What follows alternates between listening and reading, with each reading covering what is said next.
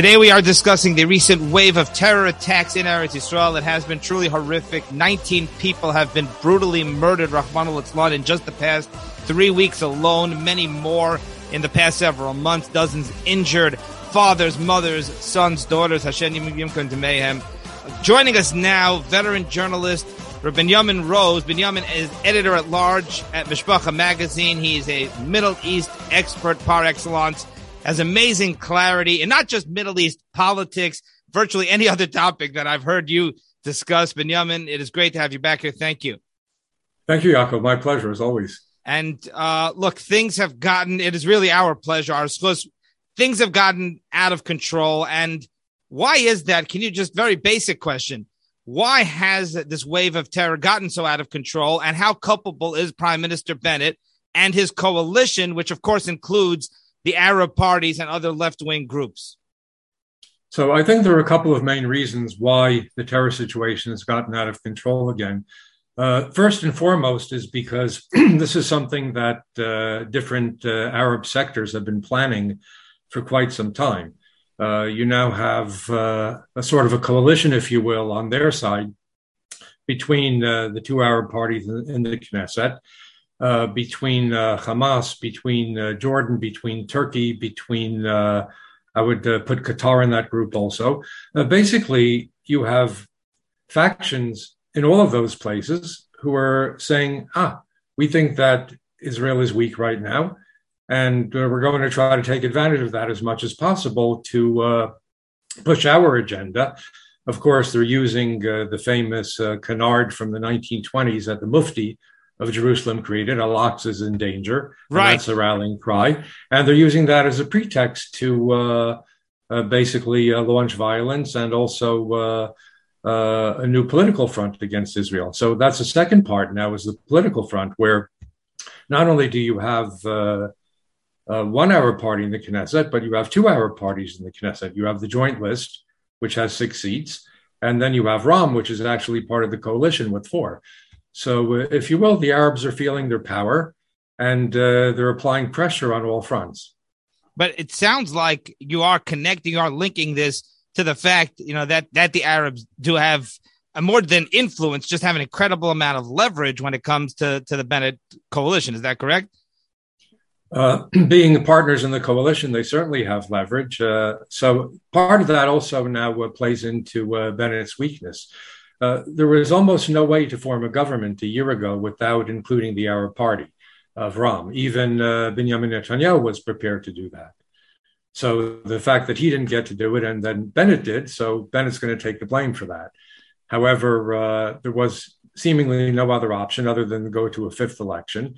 And there was some thought at the time that perhaps Ram would be better citizens. Perhaps they would follow the Haredi party's line and say, listen, we're not really interested in foreign affairs or politics so much. We just want we want budgets for our sector. And if you give us that, then basically we'll be good citizens. Now, in the case of the Haredim, that's proven to be true. The Haredim are good citizens. However, Ram and the Arab Party has decided that not only are they going to take the money, but once they take the money, they're going to run with their agenda, which is basically to try to weaken Israel. Right, and understood. Great point. And I certainly understand the point you made about how Benjamin Netanyahu was prepared on his end. Now, of course, he uses it as a talking point against Bennett, as we would expect him to do, and say, oh, look, he's the one who partnered with the Arabs. And you're stepping in and saying, yeah, well, listen, you would have done that if you could have made that happen for your coalition, but you kind of lost it, that option to Bennett. But it's not like you weren't considering it. But can I just ask point blank? I mean, is Bennett afraid? Is Bennett intimidated? Is he worried that if he gets too tough on terror, that will backfire in terms of the politics? I would say so. You can just take a look at what happened during the month of Ramadan in Yerushalayim, where, again, the Arabs from a variety of fronts, including Jordan, including Turkey, put a lot of pressure on Israel. Again, they used the old Al-Aqsa's in danger shtick, if you will, in order to the bogus pretense, which they've never needed as an excuse for terror attacks, but will use it when it's convenient. But yes, they will always find a pretext, and Al-Aqsa is one of the time-honored ones. Again, it goes back 100 years to the days of the Mufti of Jerusalem, who basically learned from the Nazis when you want to perfect propaganda. So he had some very good teachers. So there's no question that that Bennett is intimidated. And not only that, but there was news in the last day that said that Jordan has made demands that they want more members of the Waqf to be on Har Bayit, on the Temple Mount. And it seems as if the Bennett government has agreed to that. So there's no better sign that they're under pressure and that they're giving into that pressure than that. Wow. Now, if you could enlighten us in terms of the actual facts on the ground, sort of the security situation. And it seems like many of these attacks are somewhat preventable in the sense that many of these terrorists are living in the country illegally, even in the Palestinian territories illegally. Many are working in Israel without documentation, at least according to media reports. And that's something the government, you would think, could crack down on, should crack down on. There are breaches reportedly in the border wall. There are ISIS cells. I mean, now this is to me, it's a whole new level, at least my understanding of terrorism in Israel, because it's always been Hamas, Fatah, or Islamic Jihad. And now we have ISIS cells. And do you believe that just practically speaking, security forces can be doing so much more to prevent these attacks? They certainly can do more to prevent the attacks, but they also need much more resources as well.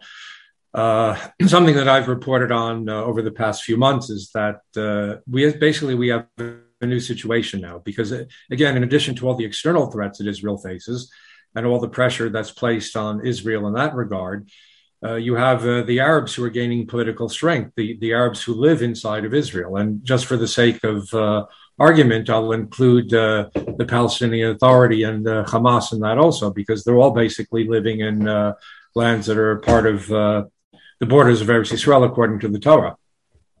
So this makes it extremely difficult, much harder than ever, because you've got a stronger, what they call fifth column, where not only does Israel have to worry about Hamas and the Palestinian Authority and Hezbollah and Iran, but now they have to worry about the Arabs who are living within Israel as well. And again, right. I include Israeli Arabs, and I include Arabs from the Palestinian Authority. Again, not to say they're all terrorists. That's not so by any stretch of the imagination. But sure. It really doesn't matter. Even if 15% of them are radical, that's still a few 100,000 people. And they're the ones who are in control of the agenda. So it really doesn't matter that 85% are peaceful and want to be good citizens. The people who are running the show are not peaceful and they're not good citizens. So that makes it very difficult. So really, we're facing a brand new security situation. There's been talk about a civilian National Guard, because Israel doesn't have a National Guard per se, like America does. You can't just roll out the army into cities here and start patrolling. We do have what's called a Mishmar HaGavul, border patrol, but their forces are limited.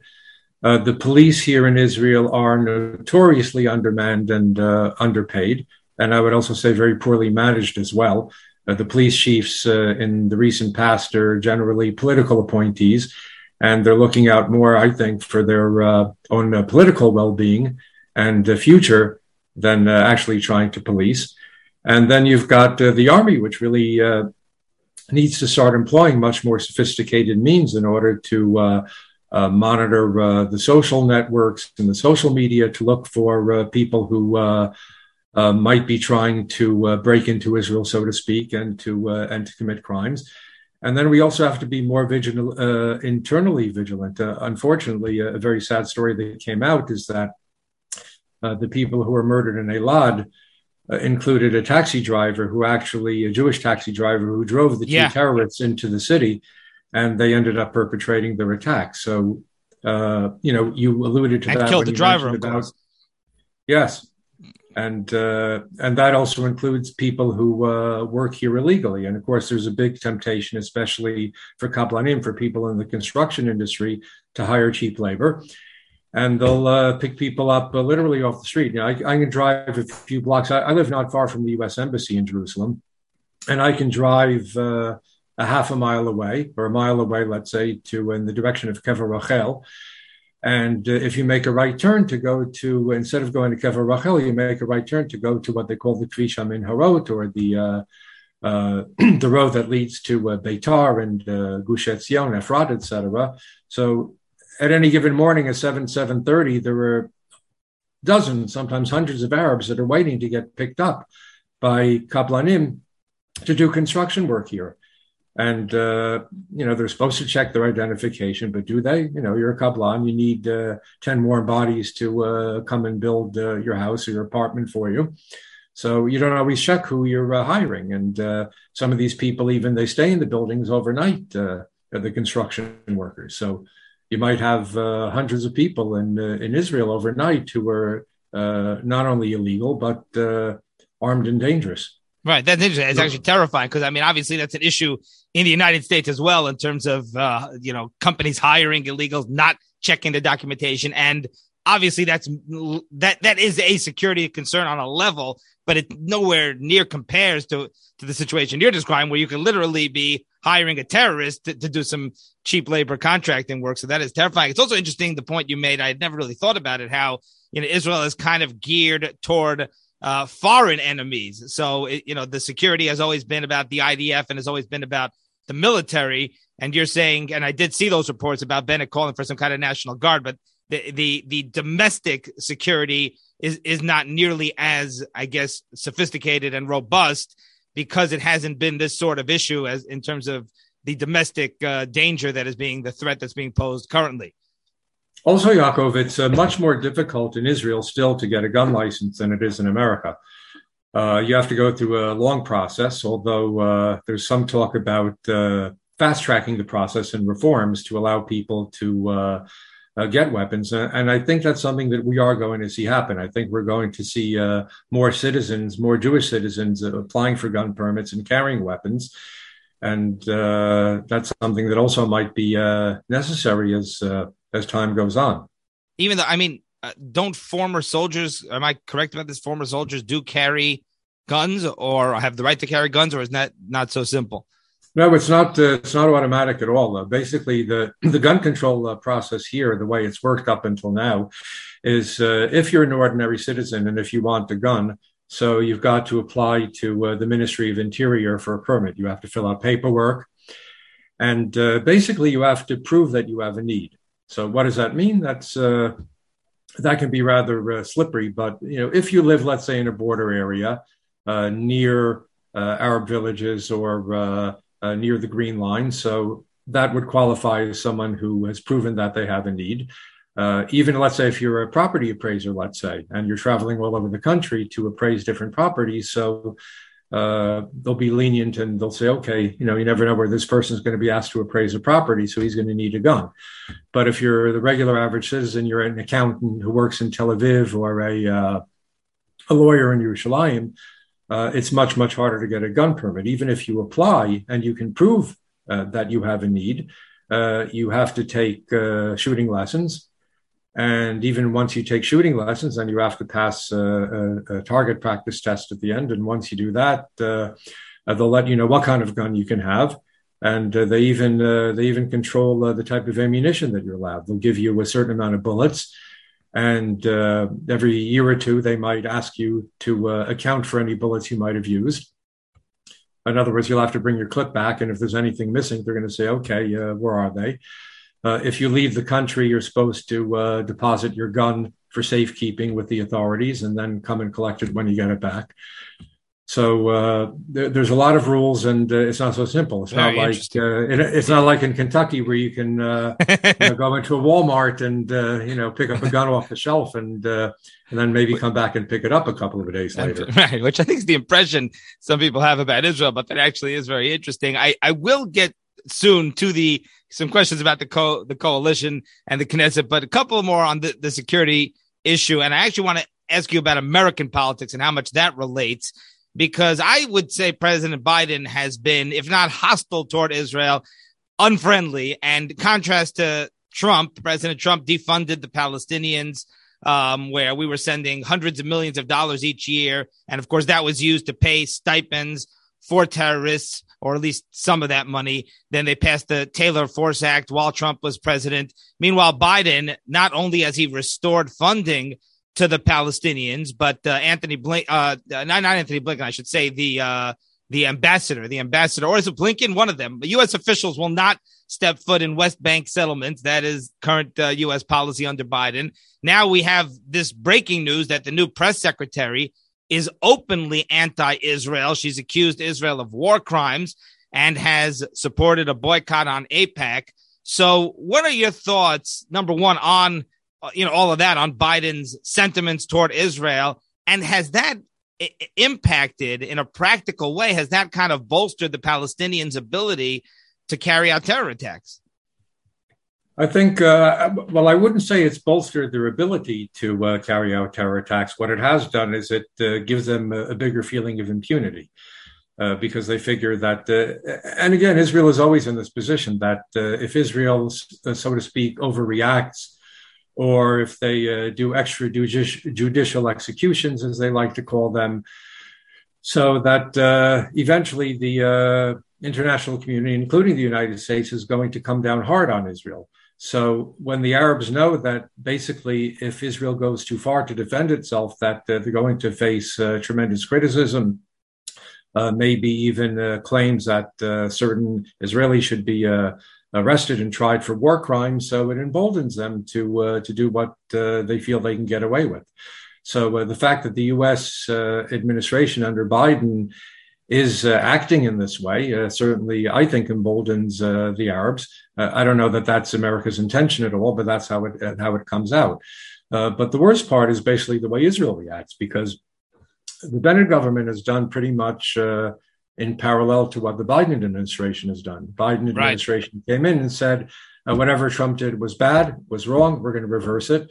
And the Bennett government, even though Bennett ran as a right winger, he basically ran against Benjamin Netanyahu, and he's trying to reverse everything Netanyahu did as well. So while Netanyahu realized what you were saying, that there are a lot of people in American politics today, especially progressive Democrats, who are hostile to Israel's interests.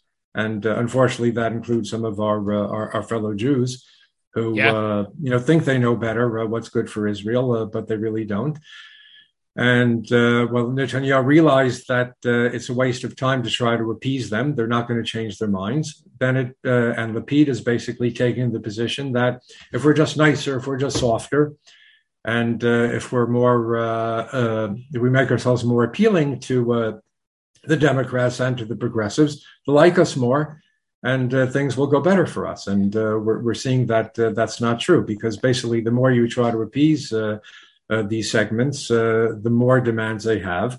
And they say, well, thank you very much. We appreciate the concessions you made. Now, what's your next concession? Exactly. And all they want is more and more. They're never satisfied, and they'll keep condemning. And on that note, and this is the final question on this topic, I was just about to ask you, and you segued into it perfectly. I was curious if you saw Jonathan Pollard wrote really a scathing op-ed several days ago in the Jerusalem Post, and he made a lot of the points that you were just alluding to about how, how apologetic and how soft the current government is. Did you happen to see that op-ed? I'm going to read you some quotes here in a moment. Yes, I did, as a matter of fact. But you're probably aware, as I've written in the past, I actually have a very good relationship with Jonathan Pollard. Oh, really? Friend. Yes. I visited him in America the year he got out of prison, and that's when we first made the connection. We kept up ever since. I would say we're good friends today. I still keep it off the record because of a variety of reasons, especially for his own welfare. But I was aware of the article in advance, and I also read it in advance of publication. And not only was there an article that you read that was published in the Jerusalem Post, but yesterday, more or less the same article with a few tweaks was the headline story on Yediot Achronot in the Hebrew language edition. Oh, I did. And that really made a big fuss because, again, as widely read as the Jerusalem Post is, Yediot Achronot is the second largest daily after Yisrael Hayom here in Israel. And they made it banner headlines, top story, and it created quite a rosh, quite a fuss. And I he's would agree very with strong. I mean, his attack. I mean, just a quick quote here. We're suffering on account of a group of intellectually challenged political and judicial elites who have an infinite capacity to tolerate the suffering of our citizens while insinuating that we are somehow responsible for all the violence. And he said, I'm waiting for a leader who will put the fear of God in our enemies. Better yet, I'm waiting for a leader who will wipe our enemies off the face of the earth once and for all. So he didn't pull any punches there. Well, we'll have to probably wait for Mashiach ben David to do that. But until that day comes, we have to do our hishtadlut. We have to put in our effort. We have to do the most we can for our own security. So, unfortunately, the sentiment that Jonathan Pollard expressed is something that a lot of people feel right now. I think that he is certainly in a unique position to express that, considering what he went through for 30, 35 years. Right. And people are listening to him. He has a voice here, and people are very interested in what he has to say. Oh, that's what I was wondering. Okay, which could be disastrous, and this will segue us into the next part of the conversation. Could be disastrous for Naftali Bennett, because if Pollard is basically going to point to a finger, Bennett and Lapid, and say, listen, you're the enemies, you're too soft, you're really throwing the Israeli people under the bus. And if that's going to evoke a response, I mean, that could have a major shift in public opinion. Is that accurate? It already has. Wow. Yeah. Tell us more. So, I think there was a poll that came out that 66% of the Israeli public feel that the government isn't doing an adequate job in protecting us security-wise. Wow.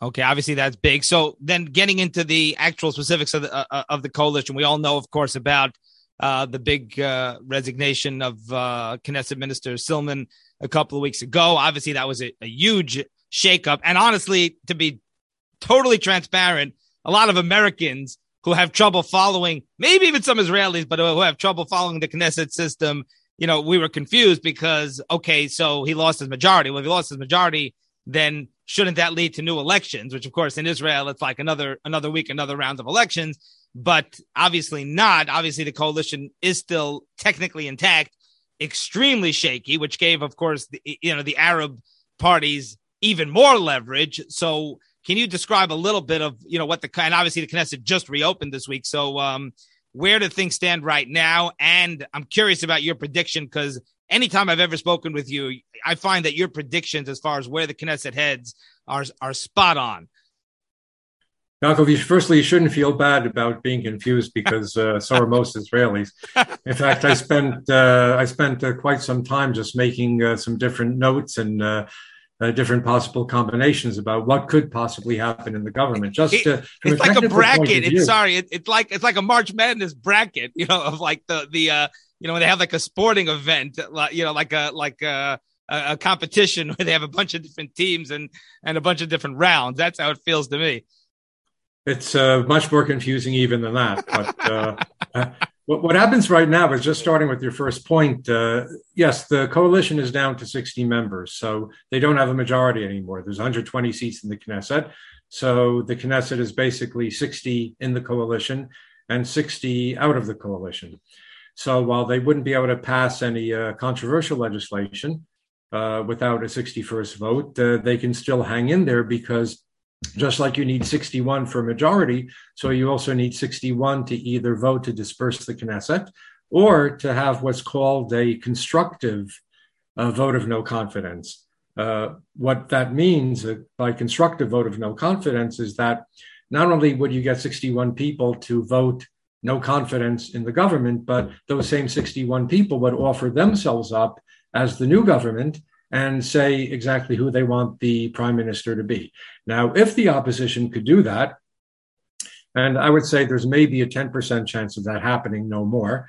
So that's my first prediction. Then you could get a new government without elections. I'm going to explain why that's probably not possible shortly. Okay. The next possibility would be that Bennett just decides, something, I can't govern like this. And I have confidence that if there's another election, I'm going to still win in some way, shape, or form. And therefore, he will say that I want to disperse the Knesset also. And if you have the coalition joining with the opposition to vote to disperse the Knesset, then we'll have elections and probably sometime around the Chagim this year. I think that's probably more likely to happen. I would give that a 60% chance. And I would give, as I said, a 10% chance of a constructive no confidence motion where Netanyahu could come back in without an election. And I'd say 30% chance that the Bennett government somehow manages to hang on for at least a few more months. Interesting. So what exactly is the timeline, I guess? And I mean, how does it play out? Let's say in the 60% scenario, like how does it all play out? Well, in the 60% scenario that there's new elections, so again, what would happen is Bennett will just decide that, listen, I can't accomplish anything with this current configuration. So he would say, I want to disperse the Knesset. The Knesset would take a vote. That would probably happen that could all happen within a 2 to 3 week period from the time that Bennett would decide to initiate that. And that being the case, then you would have elections, let's say 3 months after that. So you'd be looking at elections about 4 months from now. Okay. That's one option. Again, the second option is the constructive vote of no confidence, where the opposition manages to get 61 people who say, I'm going to vote no confidence in this government, and I'm going to vote, let's say, for the Likud to come back in with Netanyahu as the head. Now, that's complicated. And I'm going to run through some numbers now. I know that numbers don't always work well. If I had a chart in the background, I do have something written out, but I don't know that anyone can read it on the screen. That's fine. Well, what I did is I broke up. Now, everyone has their own configuration. I broke up the Knesset actually into 6 different factions, and I'm going to explain why. So to me, you have the right, you have what I call swing votes, you have center left, Arabs, and wild cards. Those are your 6 factions. Makes sense. So among the right, I only count 45 solid seats. The Likud, which has 30, Shas, which has 9, and the religious Zionists, which are run by Bezalel Smotrich, who has 6. Now, you might ask me, well, what about UTJ? Right. So there's been reports in the last couple of days that there's a possibility that Bennett might dump Ram, the Arab Party, and that UTJ might step in instead. Yeah, I saw that. Oh, that's interesting.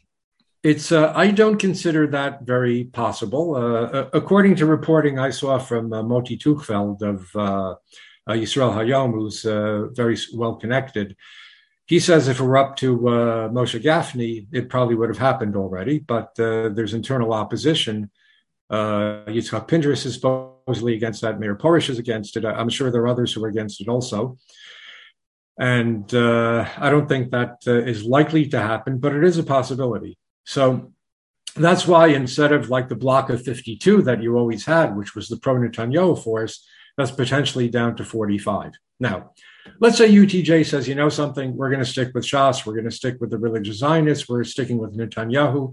So let's say you do get to 52. So you still need 9 other people who will vote with you in order to disband the Knesset and form a different government. So that's where the wild cards come in. You have Idit Silman and Amichai Chikli.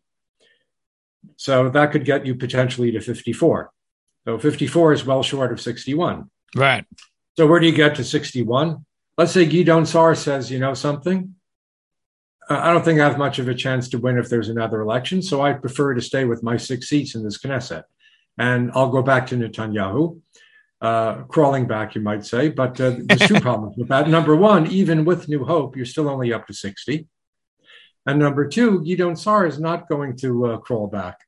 What he would like to see happen is that he already said that, not publicly, but he basically indicated that he would come back to the right wing if Netanyahu agrees to only serve for a few months just to get a new government going. And then Netanyahu would accept a plea bargain, which I don't even know is on the table anymore. And then he would agree to leave politics. Now, that's just not going to happen. Netanyahu is not going to do that, and the Likud isn't going to force him out. Yeah. So there's no hope with New Hope, if you will, which basically leaves one possibility for that constructive no confidence. Again, that UTJ stays with the right-wing bloc and that somehow they can swing blue and white Benny Gantz's 8 votes Oh, wow. over to their side. And if you do that, then basically you've got 52. Even then, you've only got 60. That's but with Silman and Chikli, you could have 62. Right.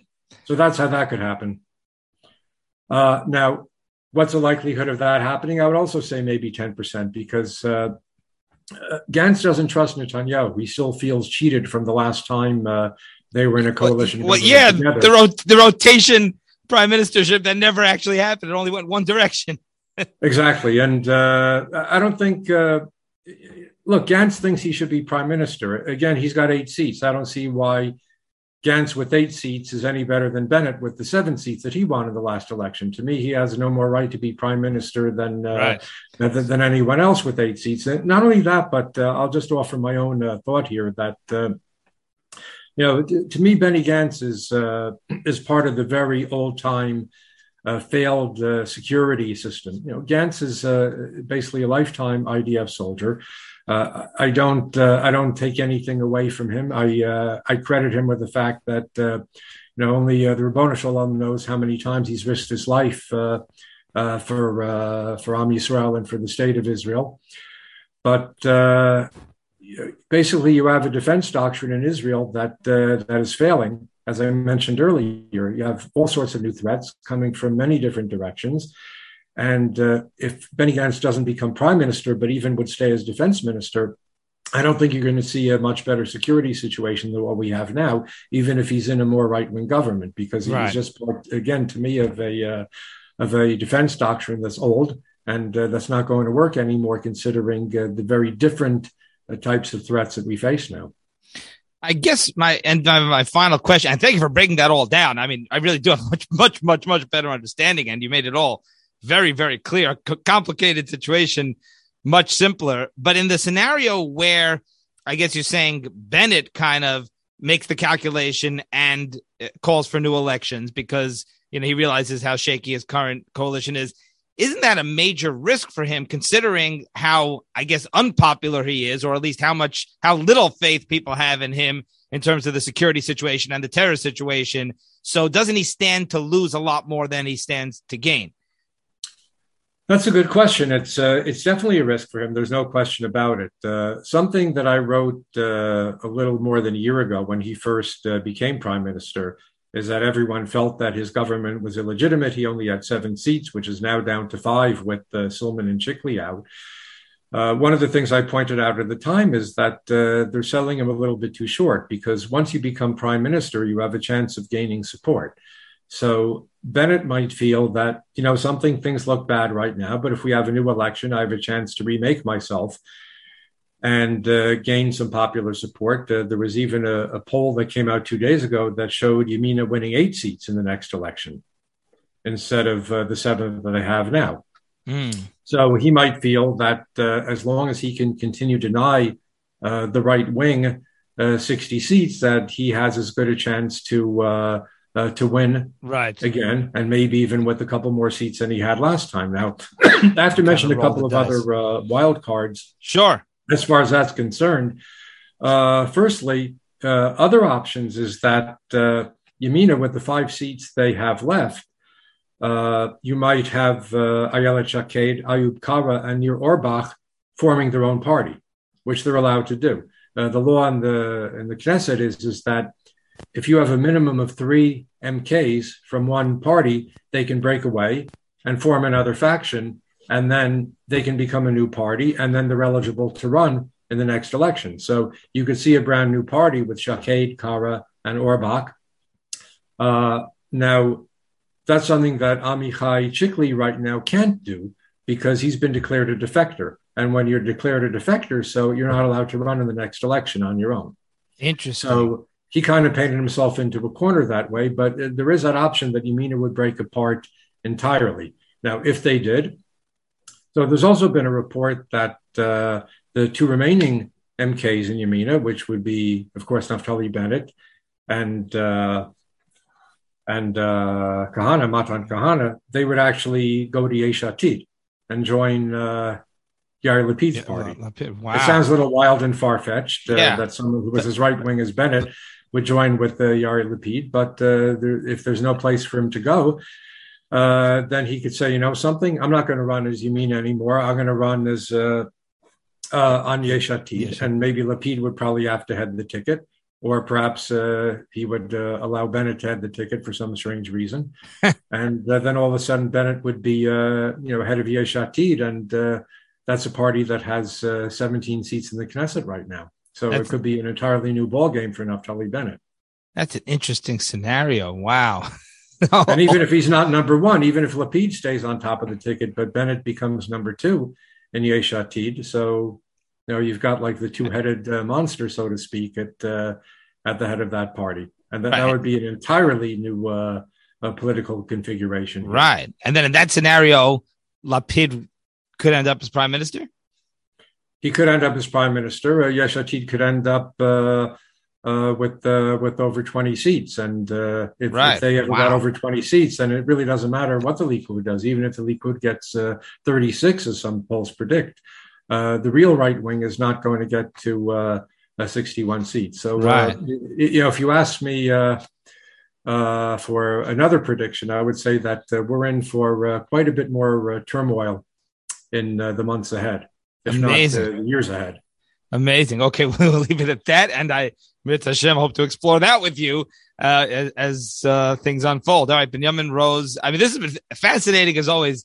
I mean, really, really just your amazing clarity, eloquence. I mean, you break it down in such a clear, simple, eloquent way, and also unique insights, things that I do not hear anywhere else. And as you said, I think a lot of people, even the people who are analyzing and commenting, a lot of the pundits probably don't have as clear a perspective.